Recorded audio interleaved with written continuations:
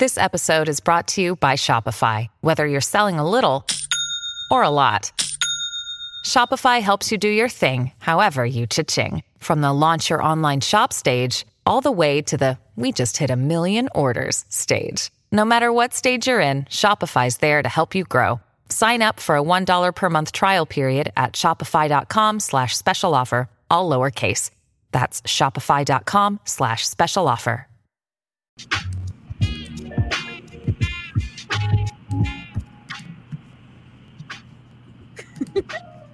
I see Rudo jamming over there.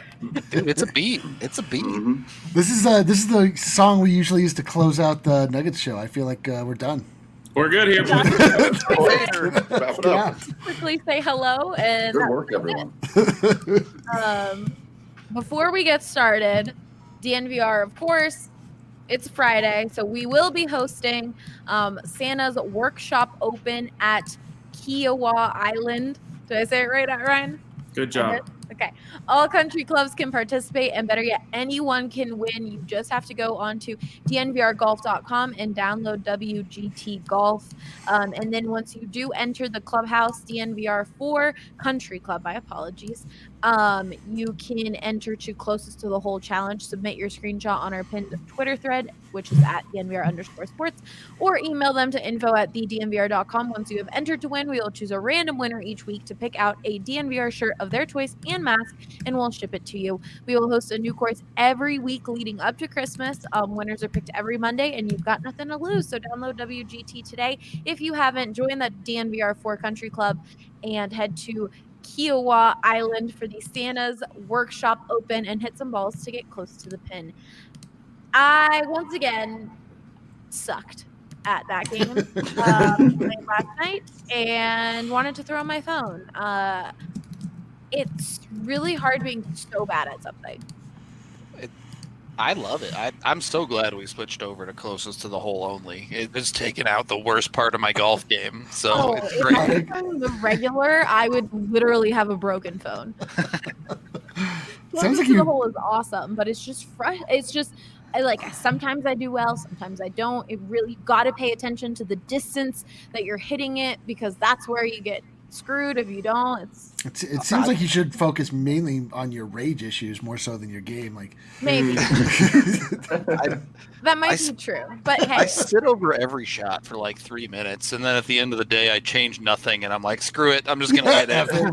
I'm sure it's fine. It's fine. The best is when you hit a good one and your phone like gives you that little like vibrate, which is like, yep, that was a good one, and you're like, yes, I just need one good one every show, and then I'll feel good. Did you not have not even one good one this last time? No, I did. I had okay. one. Well, then how come your phone was almost broken? You're just crossing yourself up here a lot. I don't know what to make of it. Because I think I scored like 600. Oh, that's phone break. That's phone break worthy. We're drifting into like a anyway, pin cup here. Go download WGT. It is really, I will get good at this game. I told you guys last week, I will succeed at this game, and I will be part of the sub 300 club. And so, that's my determination. You guys come. Let's see if you're better than me. Download WGT today. Join the DNVR4 Country Club, and we'll see who wins the shirt and mask this week. Nobody out. 3-2 on Charlotte. Jokic gets it across the timeline. Gets a high pick and pop with Murray. Lindsay breaking through. Taken away by Nathan McKinnon. 2-on-2 with Landeskog. He has done it again. Von Miller, ladies and gentlemen. Dog two hands. Nikola Jokic. Save me by Grubauer with the left pad. Oh, goodness gracious me. Take a good look. You won't see it for long. Two-run home run. Trevor Story. Lock. End zone. Touchdown. Number 2 for Sutton. Got it! Oh, man! That's from way downtown! And the blue arrow is flying at Pepsi Center. Score! It's too good to be true, but believe it! Oh, hail, Kale!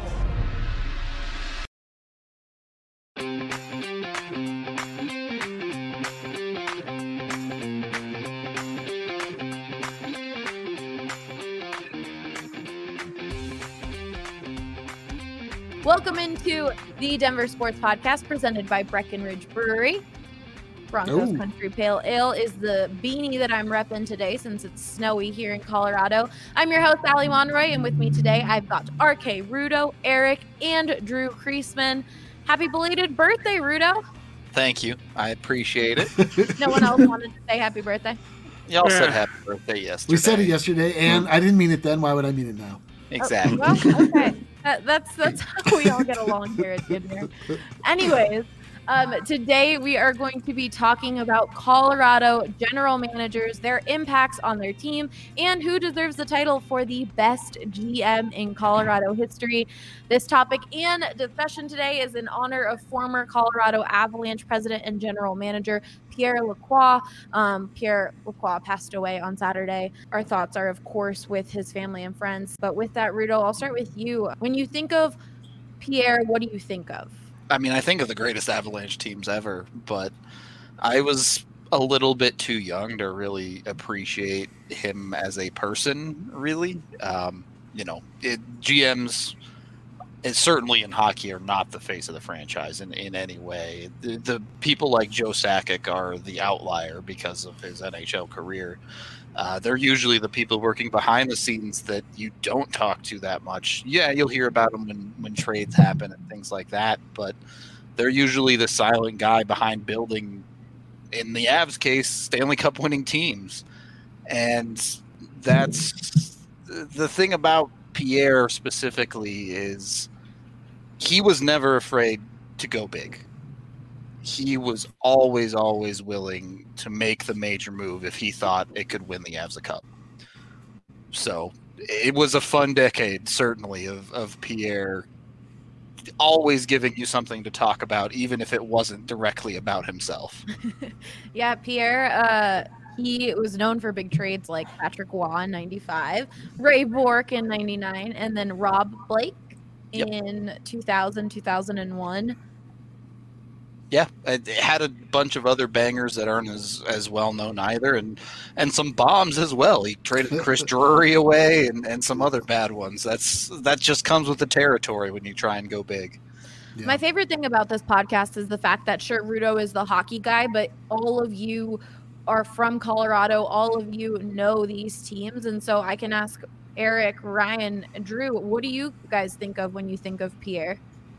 I'm probably the only one that's old enough to actually have been in my on my radar, because I was in college when Pierre was like really popping. So he actually was somebody that you were aware of, like, because the Avalanche made moves every year. Like that Rob Blake trade was a big deal trade. They had, it was like the final piece to like really get him over the hump. But like Pierre Lacroix was like constantly doing stuff, and he was a GM that you knew his name because it was always coming up in the news, because it was always associated with some like big trade that was going on.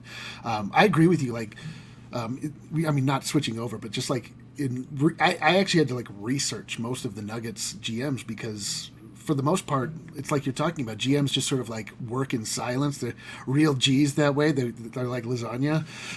So they're just like not, you don't really know about those dudes usually until it goes badly, right? Yeah. But not the case. Like Pierre he was like really, his personality was big. He had a hilarious Canadian French accent, or French Canadian accent. And he was making moves. So that is like when when the news came down last week or earlier, that really got me thinking, like, man, was that the best GM in the history of Colorado? Like, I can't even, if I sit and think, like, don't really think about it, like, no other GMs like particularly come to mind in that way. Like it was a big blow, because the Avalanche came and they were immediately relevant, and they never stopped being relevant until. Yeah, and it's super interesting with Pierre, because the Avalanche were a new franchise at that point, and. Look, I love the Avs, don't get me wrong, but the access to Joe Sakic as GM is nothing like it was back in the early 90s with Pierre. You could go and talk. We had Adrian Dater back on the show, the Avs podcast this week, to talk about it. And he was like, yeah, I could walk into Pierre's office any day and just interview him and talk about stuff. And these days That's it's crazy. like, Yeah, to get Joe Sakic, you're asking months in advance, and you're like, maybe we'll get back to you on that. So, for Avs fans who don't know, or not for other fans who don't know much about Pierre, he was the GM for the Nordiques in '94, and then when the Avs moved to Denver, he continued to be the GM and then led the team or built teams that won the Stanley Cup twice in 1996 and 2001. And then he moved to solely team president, and he is in the Colorado Sports Hall of Fame. I think it's interesting to talk about Pierre Lacroix, especially when you look at who's probably the best GM in Denver right now. Well, it's between Joe Sakic and Tim Connolly, and I think with Lacroix, it's a very different approach than Tim Connolly had, because. It's all about we don't skip steps, and we got to believe in the guys that we bring in here and all this stuff. And Lacroix was just like, who's the best player I can possibly get, and I'll do what I have to do to get him. We skipping all the steps. Right. Yeah, it's actually funny. Like, as his tenure as GM sort of wore down, the Avalanche were sort of like, they had like almost no assets left. We entered into the Great Depression of the Avalanche earlier in this decade. It was also a result of a lot of the moves that he made. Was not a GM that could rebuild a team at all. Right, and that's it creates an interesting conversation about GMs and what you want. Obviously you want the championships, and he did what it took to get the championships here. And then when you do that, there's almost always consequences to pay afterwards. Look just across town at the Broncos and John Elway.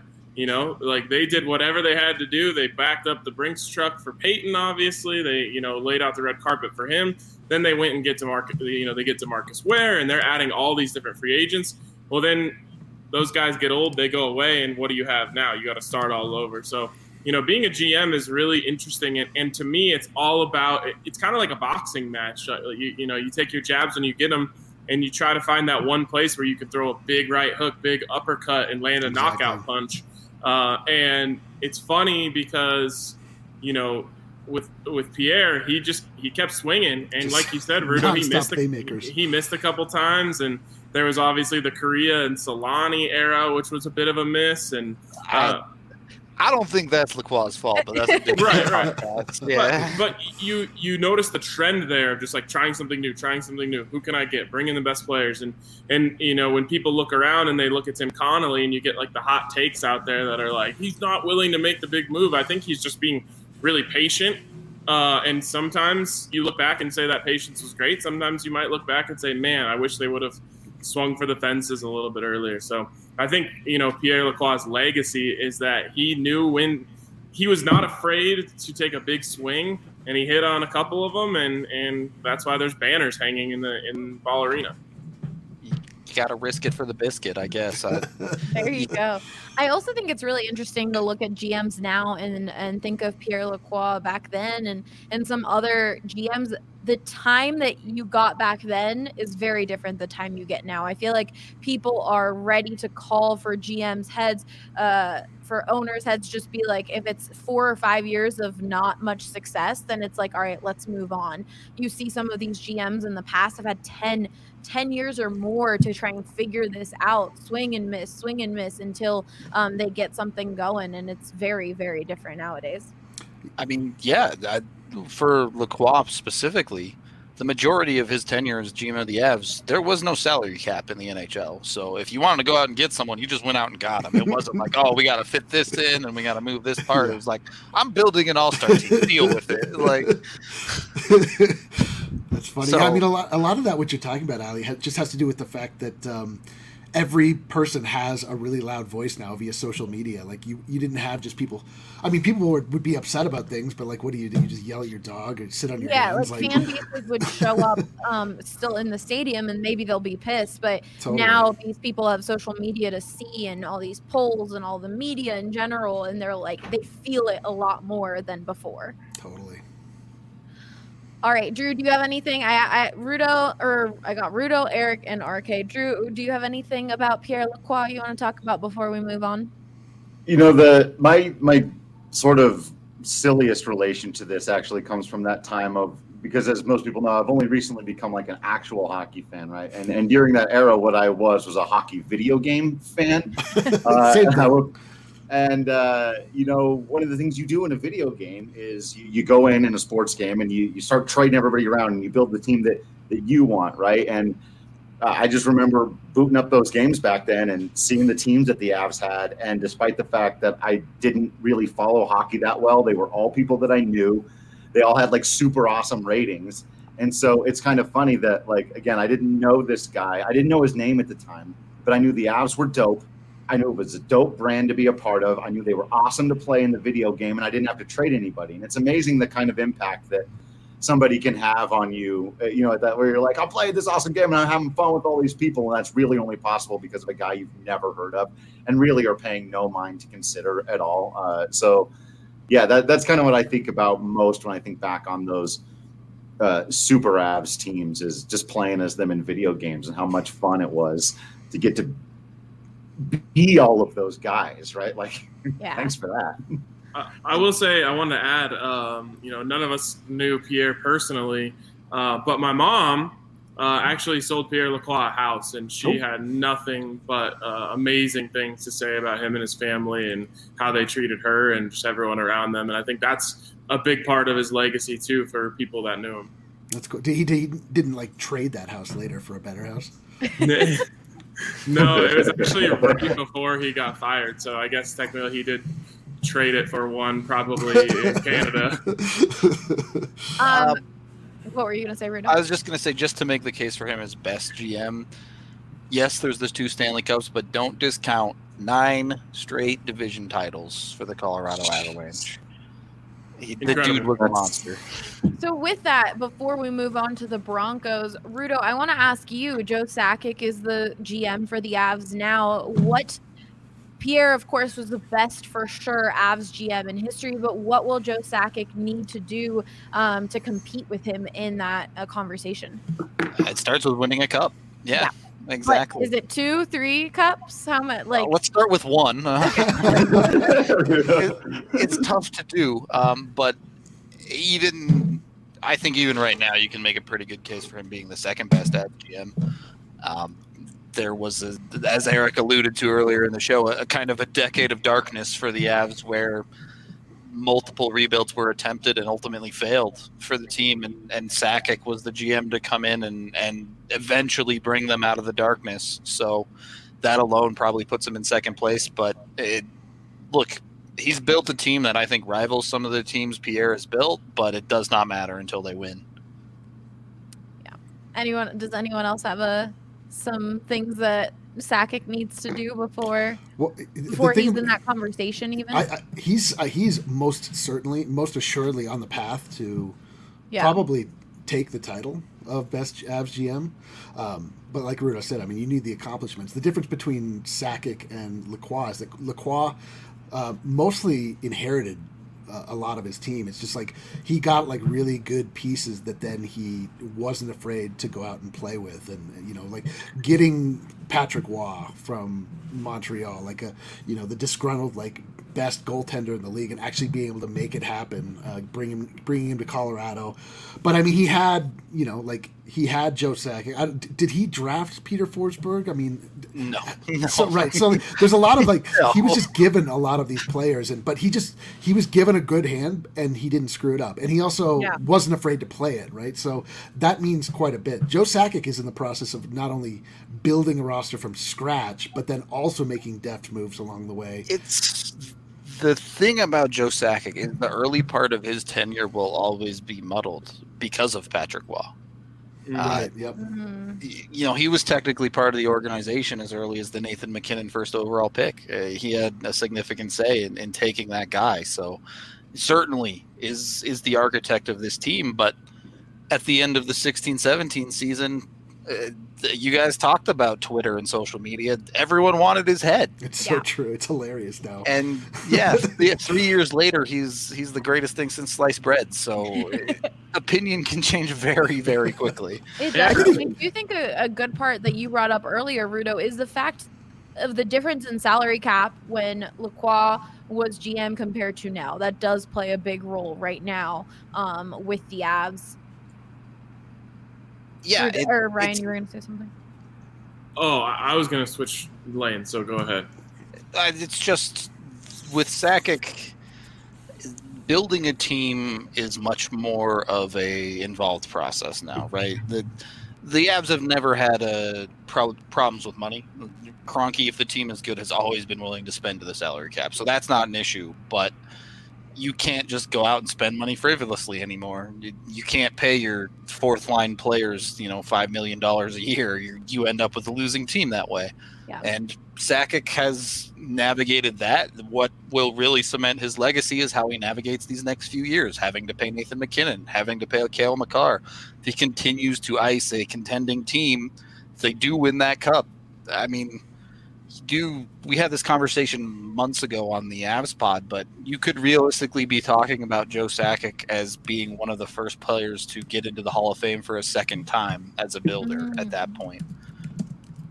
I wanted to talk about, the inheriting of those players, and then, of course, the circumstances that allowed Pierre Lacroix to get Patrick Roy in the first place. And I always think it's funny, like how we talk about legacies and how things change over time, because, if it's not for the Canadians really poorly handling Patrick Roy, he never gets that opportunity, and we might not be having this conversation right now.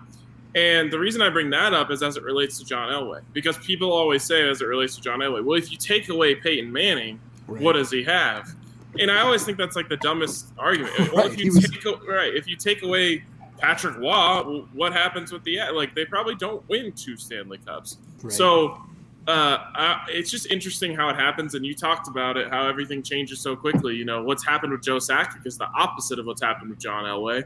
After the 2015 season, everyone's looking at John Elway saying this guy's a golden god. He did it on the field, then he did it, from the GM seat. He brought in Peyton, he brought in Aqib Talib and DeMarcus Ware, and all of these guys who were such big contributors to a Super Bowl championship. And like we mentioned earlier, sometimes you sell your soul for those guys a little bit, and it all comes crashing down afterwards. So no one is saying, if you take away Patrick Roy, what happens? Because what happened when Patrick Roy and Joe Sakic and Peter Forsberg and those guys retired? Well, all of a sudden, Pierre Lacroix didn't look so good anymore. Now, that doesn't mean you take away his accomplishments from when they happened. So legacy is an interesting thing, and how we look at those moves is funny. But, I always think if you take away Peyton Manning thing, it's so silly because everyone wanted Peyton Manning and John Elway got him.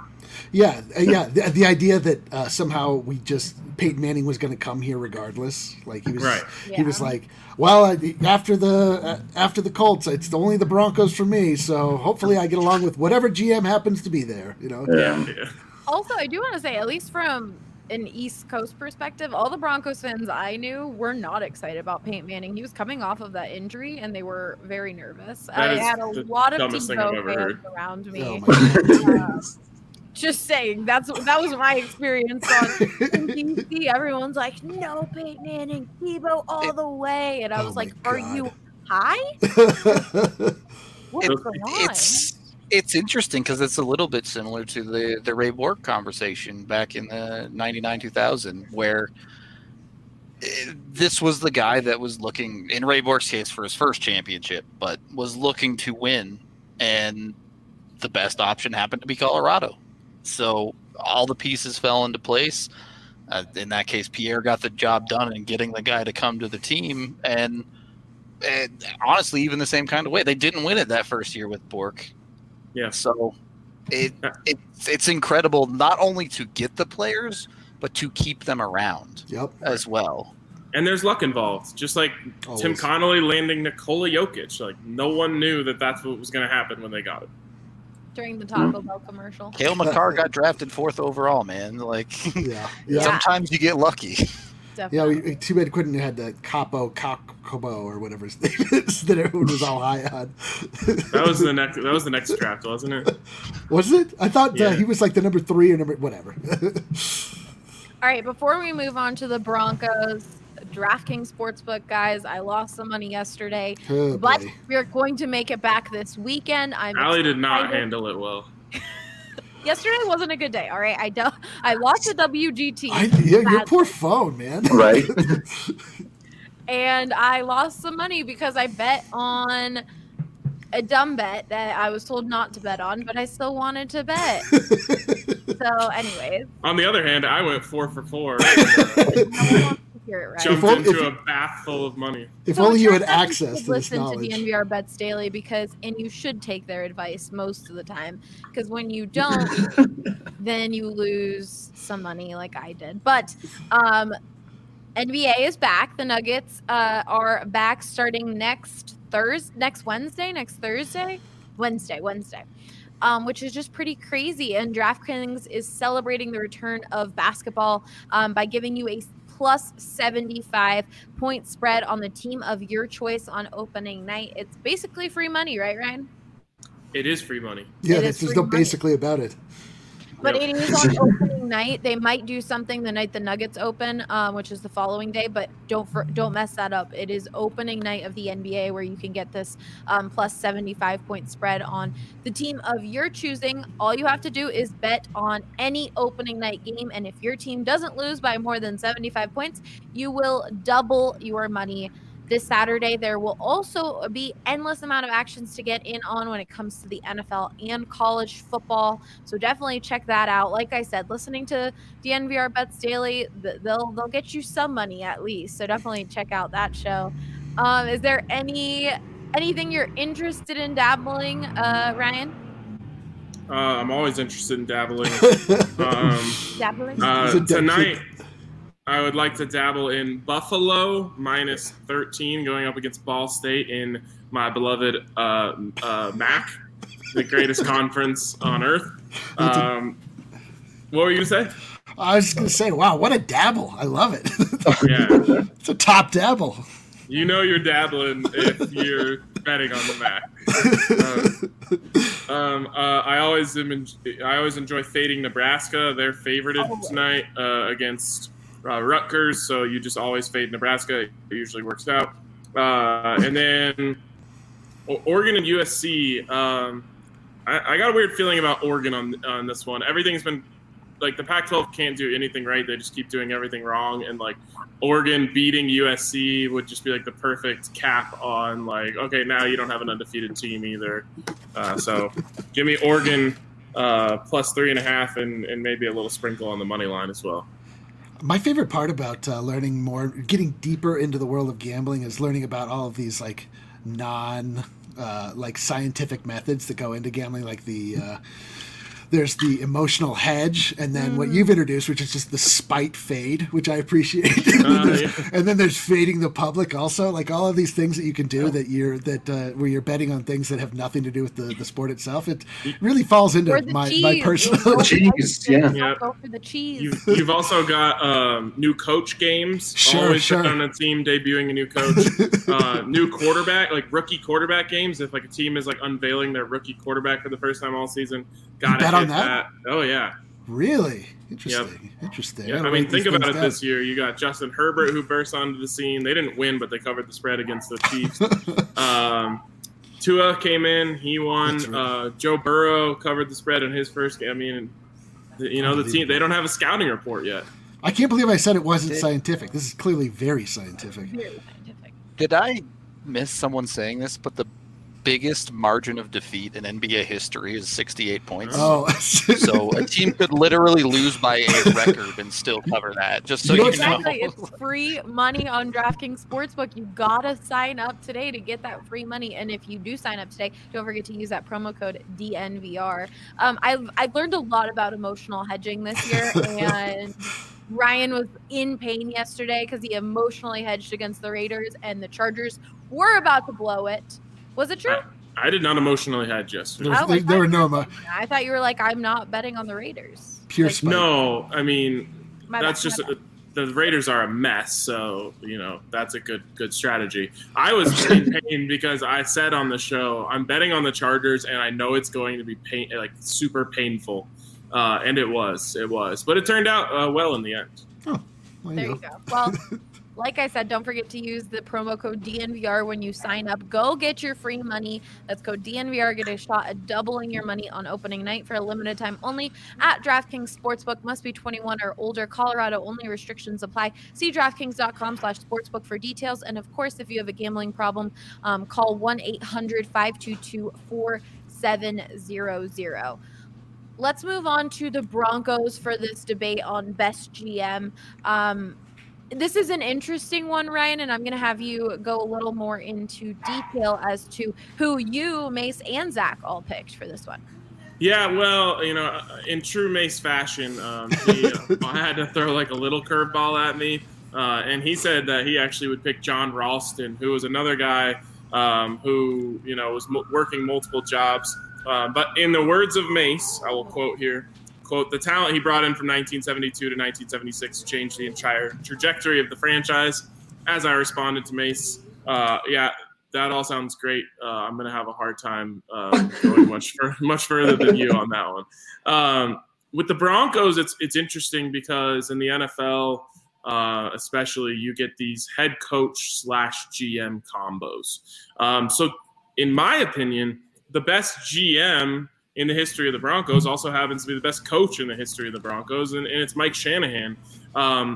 What makes this difficult and why he's kind of, I don't want to use the word disqualified, but not going to win the conversation of who's the best GM in Denver sports history is because in the later stages of his career with the Broncos, Mike Shanahan, the GM, kind of spited Mike Shanahan, the head coach, and those two things weren't working well together. And, Shanahan kind of had too much power at that point, and it kind of all fell apart. But during the time where the Broncos went on to win 2 Super Bowls, Mike Shanahan was the head coach, and he had final say on player personnel decisions. So, to me, a lot of times when we're talking about quarterbacks or we're talking about who's the best this or that in the league, we always say, like, well, the conversation can't only surround rings. Because why? Because, it's not Peyton Manning's fault that that Raheem Moore couldn't make that play in Baltimore. So was it his fault they didn't win a Super Bowl that year? No, not really.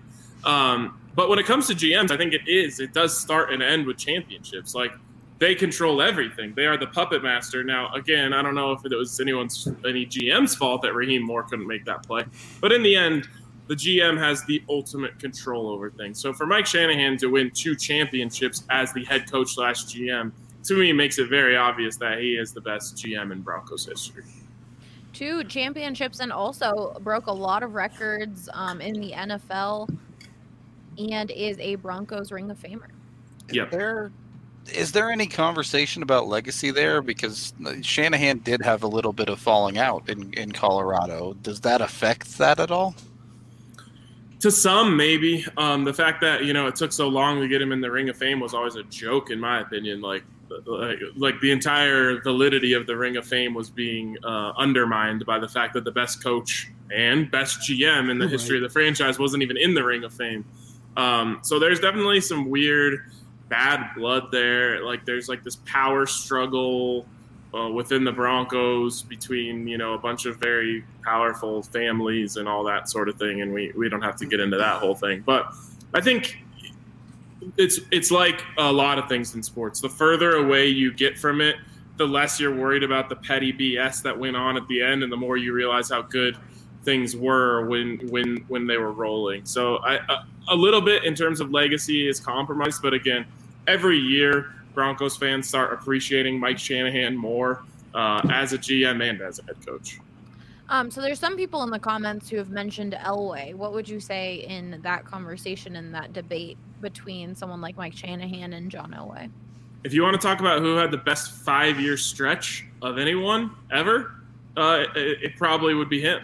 He did the same thing with the division titles where they won the AFC West every single year. They won a championship. They had the highest winning percentage in sports of any team during that stretch. And so he was on track to become the best GM in Colorado history. And how cool would that have been? Best player in Colorado sports history, best GM in Colorado sports history, arguably. And then it fell apart. And while there are times where you want to just pile on John Elway and go after him for the failure that is the post-Peyton Manning years. Every time I take a step back and realize how hard it is to get a quarterback in the NFL, I kind of give him a break. Like, there is no replacing Peyton Manning, and teams go decades and decades without finding their replacement quarterback. Look at the Bears. Look at the Bills. You know, Josh Allen is the first good quarterback they've had in a long time. You go through the league and you see, okay, the Browns, that's a once proud franchise. For most of us, they've been a joke our entire lives because why? They haven't found a quarterback. Yep. So finding a quarterback is incredibly difficult. And I think the expectation of replacing Peyton Manning during a 5-year stretch is unrealistic. I think it's so funny when there's audio stuff that happens or like background things. People who are listening to the podcast won't know this, but all of our faces during the live stream when we like hear, we're like, oh, what is going on? Oh, and Drew left.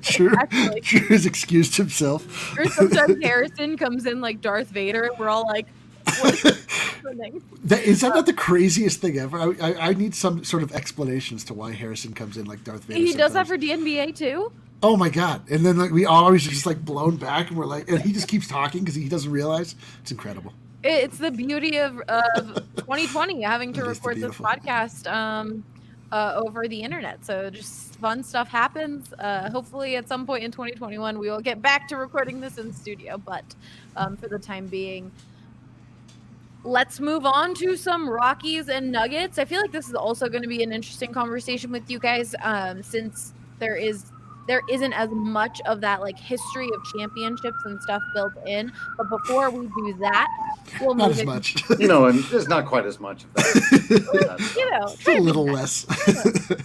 Between the two franchises, they've had the opportunity to play for one, and the Rockies won 0 games in that World Series. Nuggets were in the championship. Hold on. It was a long time ago. Okay. Green Mountain Dental Group. Go check them out. Go get your teeth cleaned. It's so important to take care of your teeth. And when you have a toothache, it's so painful. So definitely check out Green Mountain Dental Group. They are 15 minutes away from downtown Denver. They are so kind, such a family-oriented dentist. They treat you like family, and they really are like family to us. So when you support them, it truly helps us out.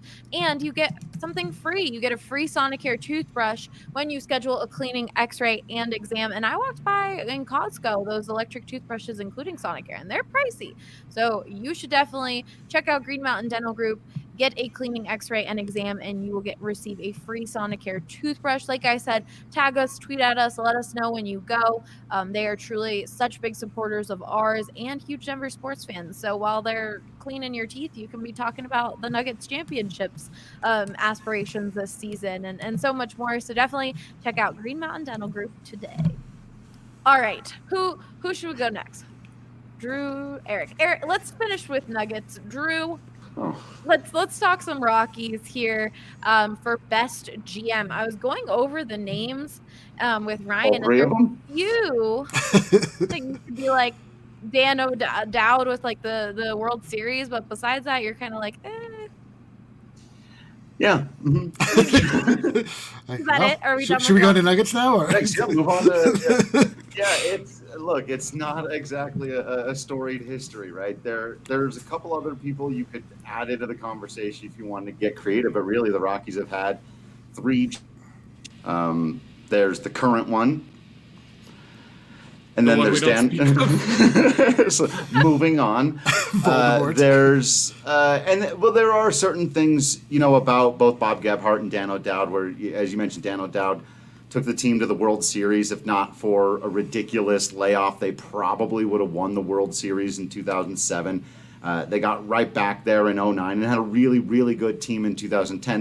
That's the best stretch in Rockies history, and that team was built under very purposeful direction by Dan O'Dowd, and really, and it's funny because I actually wrote about this at the time during the changeover, and was very much laughed at. And I think a lot of people are looking back in hindsight now and seeing even a lot of the elements of the team that were good in 17 and 18 were Dan O'Dowd acquisitions. They weren't Jeff Bridich acquisitions. Some of them, he extended or he kept, or he was the director of the farm system during that time. But so Dan O'Dowd, I really do think is the guy. Bob Gebhardt, who was the original GM, gets some credit for a number of important things. I mean, it's tough to take an expansion team to the postseason just 2 years after coming into existence. That's pretty impressive. Unless it's the NHL, in which case you just win. Right. In baseball, that's almost unheard of. And the economics of baseball is one of the things that, Rudo, I think, made a great point about, is that, the economics in other sports kind of allow you to, if you're the new guy and you come in, you got a bunch of money to spend and just go and do it. But in baseball, like, you're not going to outspend the Yankees and the Dodgers and the Cubs. You're not. You can't, especially in Colorado.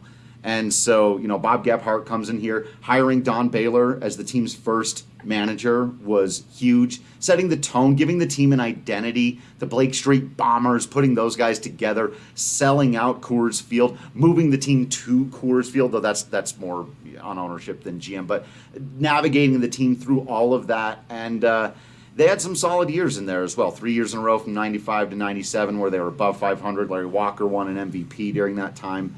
That 95 team, again, I think really did have the talent to go a lot deeper than they did. They just ran into the best rotation in the history of the National League at the wrong time with the Atlanta Braves right there, and 3 Hall of Fame pitchers and a short NLDS, and that's tough to deal with. But yeah, there isn't a long and storied history of Rockies GMs, but I do think when you look in hindsight at what Bob Gebhardt and Dan O'Dowd were able to accomplish in those short spurts, what they were able to overcome, you got to give them credit for that. And then if you wanted to get creative, I think you could say the best executive in Colorado Rockies history is Kelly McGregor. When Kelly McGregor was team president of the Rockies, they had a direction and an identity and a philosophy and a drive, and they weren't afraid to do big things. And some of them blew up in their faces, like the Mike Hampton and Denny Nagel stuff, but that didn't stop them from turning around and not being afraid to trade Matt Holliday for Carlos Gonzalez, and not being afraid to sign the big contracts for Todd Helton and Troy Tulowitzki and Carlos Gonzalez. And when he tragically passed away at the age of 47, I had to look it up to double check that today, in 2010, it totally derailed the franchise. It left them without leadership. It left them without an identity, and they have not recovered from that. And, I think in many ways he was the most important executive leader in the history of the Colorado Rockies, even though he was never technically a GM. Drew, who, if you had to choose, though, for best GM in Rockies history, who would it be? It's O'Dowd. It's Dan O'Dowd. And that's really, really funny, remembering just how much people hated him when it was time for him to leave. They hated him. Really hated Dan O'Dowd. And look, some of that's just he'd been around for a long time. And 1999 to 2014. Yeah, that's a long time. You either die a hero or live long enough to see yourself become a villain. Right. I don't think that applies to you. I was going to say, he's kind of gone through the villain, and then people were okay with him during a little bit of winning, and then right back to villain. Had the Rockies won the World Series and gone off in a blaze of glory, like, he would have been a folk hero. But unfortunately, he stayed on long enough to then become a villain again. Right. That's true. John Elway is the perfect totally right hero to villain type of progression. We've been talking a lot on the Rockies podcast lately, just about, like, over history. What do you have to hang your hat on as a Rockies fan? And mostly it's these star players that you remember loving, watching their performances, and these times you went out to Coors Field and so did whatever. And list your top 10 to 15 Rockies players. Probably 70% of those guys, especially if you're not a big Blake Street Bomber. If you're big into the Blake Street Bombers, then Bob Gebhardt might be your guy. But if you're any of these modern times, even to the point of like Nolan Arenado and Troy Tulowitzki and John Gray, those are all Dan O'Dowd acquisitions. And so, I think it's Dan O'Dowd. All right. Eric, for the Nuggets, you said you did some research and you went over some names. But I've got some notes. does it really seem like it is Tim Connolly? Well, so the Nuggets have been around for 53 years. The Nuggets started off in the ABA. The reason you don't know about any of the Nuggets history is because the Nuggets history is just dotted with ownership issues. It's like what the Broncos are going through now. It's like they something builds up, then there's some sort of ownership issue, then they gut the front office, then they just start over. Like new groups are constantly through the history of the Nuggets just like come in, no real regard for the history that preceded, or and so that's kind of why the Nuggets are like have up until now this era sort of been in a perpetual reboot stage, which is like really difficult to get behind. The Nuggets have actually had like multiple GMs win GM of the Year throughout their history. Like recently we had Masai Ujiri, which is a name you probably know because he was like really good here, but like he's not pales in comparison to what he's been able to accomplish in Toronto. Obviously they just won a couple, the NBA championship the year before by courting Kawhi Leonard up there. Then there's like Mark Warkentine. I probably pronounced that wrong, but he was like the GM. Did I get that wrong? I don't know. I have no. But the point is like, it's funny because I'm a huge Nuggets guy, but I like don't even know half of these names because they didn't really carry the prestige of a Pierre Lacroix, of a John Elway, of any of these guys, even Dan O'Dowd. But they're all of these guys have like big hits that they accomplished along the way. Like none of them had like really long periods of sustained excellence, which is like what really allows you to endear yourself to a city and become an icon. Tim Connolly is now in a position, where he does, I think, have the opportunity to really claim that crown. I think, like, if you're looking at it from a historical standpoint, last year there was a guy named Carl Scheer who was like a really important piece in Nuggets history. He passed away, and they did a tribute to him at a game that I was at, and it was a name I hadn't heard before. And then as they went through all of the things that he actually did for the Denver Nuggets, I was like, why have I not heard this name before? I mean, he literally is the one that named. He opened up a fan vote, and the name of the Nuggets came under his watch. The rainbow uniforms came under his watch. Doug Moe came under his watch. Like he someone really gonna answer that phone. Is it? Oh, I guess it's my phone. I was cooking here. Waxing poetic about Doug. I couldn't take it anymore. I didn't even hear it. But the point is that. That was like a really important figure in the history of the Denver Nuggets, and people don't really know about him. Tim Connolly is in a position now where he is building the Nuggets in a way that is different than it's ever been done before. It's different than the way that Pierre Lacroix went about building the Avalanche. It's different in the way that John Elway went about, rebuilding the Denver Broncos. I mean, there's like a now infamous report that came out, a story that came out on ESPN, like shortly into the Tim Connolly era, where they just the image at the top was Rocky in the ocean being surrounded by sharks, and they were talking about how the Nuggets were now the most disappointing team in NBA history because they had at their helm this guy Tim Connolly who was like totally inept. There were inside sources around the league that were talking about how he was completely in over his head. He tried to sign Kenneth Faried for an amount and a number of years that were not legal under the rules of the NBA, and so they were just like, he was just like a laughing stock, and that was like 6 years ago. And like since that time, all he's done is just bring in like amazing draft pick after amazing draft pick after amazing draft pick. The one thing I will say about Tim Connolly is that he is really, really fantastic at scouting talent and bringing the right talent in, which makes sense because he started his career as a scout. The thing that Tim Connolly, like the next step for Tim Connolly to really become like a galaxy brain GM is that he never wins the phones. Like he never wins trades. He never makes the right trades or like pulls the trigger. The like you're talking about the peanut gallery around town, like talking about Tim Connolly, like not willing to step up to the table and push it all in. And, you know, like if the Nuggets really cared about winning, they'd go out and they'd get Jimmy Butler, or they'd get LeBron James to sign here if they really cared about winning a championship, which is hilarious because, like, you know, for the history of the Denver Nuggets, it's like you don't have at your disposal the ability to just convince free agents to come here. So Tim Connolly's gone about it in the exact right way, and like you know, this is obviously recency bias, but the Nuggets right now are as fun as I can ever remember them being. Like their future feels so unbelievably bright, and we just brought in a new crop of players. Like all of them seem awesome. Like I don't really know what to do with myself when it comes to the Nuggets because it's like everything just could not be rosier and shinier right now. Like basically everything that's happening over at Chopper Circle between the Avs and the Nuggets is just. Like we're just seeing GMs being put in a position. We're seeing patient ownership that allow long-term plans to actually be put into place and, you know, allowed to sort of like fail and rise and rise and rise. And it's just like so amazing to happen or to watch happen. And so, you know, whether or not that like both Sakic and Conley are just beneficiaries of a new philosophy from ownership, or potentially just like ownership that's so busy with other franchises that they don't have time to micromanage and meddle.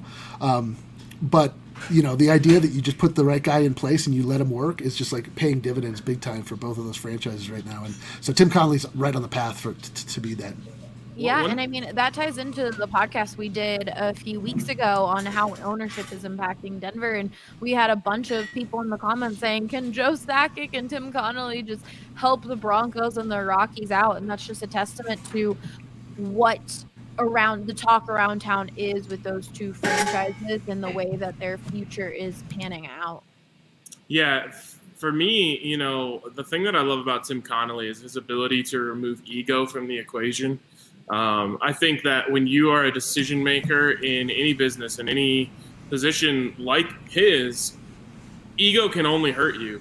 And Tim Connolly is not afraid to surround himself with successful people that he trusts and put them in positions to succeed. And to me, that is leadership at its best, especially from these type of positions. And, you know, just to juxtapose that against who's one of the GMs who's struggling in Denver right now, John Elway.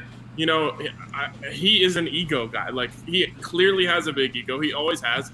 And at times, that when you're winning, that comes off great. You know, when asked about, you know, what's plan B for Peyton, and he said there is no plan B. We're going plan A. Like, when he talks about rebuilding, he says, I don't use the word rebuild. Like, a lot of the things he does come from ego. And I think as much as that was maybe his greatest quality as a player was how much he believed in himself and how much he believed that he could do anything, I think it's spited him a lot of times as a general manager. And for Tim Connolly, it just doesn't feel like ego is involved at all for him. I think if ego was involved, he might panic and make a move that wasn't the right move. But he's just sitting back, keeping his cards, knowing what he has, and saying, there will be a time for me to strike, and I'm going to make sure that I do it at the right time. And that, to me, shows you that he's not worried about what people are saying around town, chirping about do this, do that, do the other thing. He's sticking to what he does and putting people around him that he trusts and just letting it play out. It's true. And the one actually like asterisk here, like one thing to note is Tim Connolly is not officially the general manager of the Denver Nuggets. He's the president of basketball operations. Right. Calvin Booth is the current GM of the Nuggets. And before that, it was Arturas Karnisovas. And it's like, these are all just guys like, but it only goes more to what Ryan is talking about. Like, Tim Connolly just assembles a brain trust, and like the title doesn't really matter. We know that at the end of the day, Tim Connolly and Josh Kroenke ultimately make the final decisions. And Josh Kroenke, you know, like one of the best things that ever happened to the Denver Nuggets is that the NFL did not allow his father Stan, if he was going to be an owner in the NFL with the Rams, to also then be an owner of the Denver Nuggets and the Colorado Avalanche.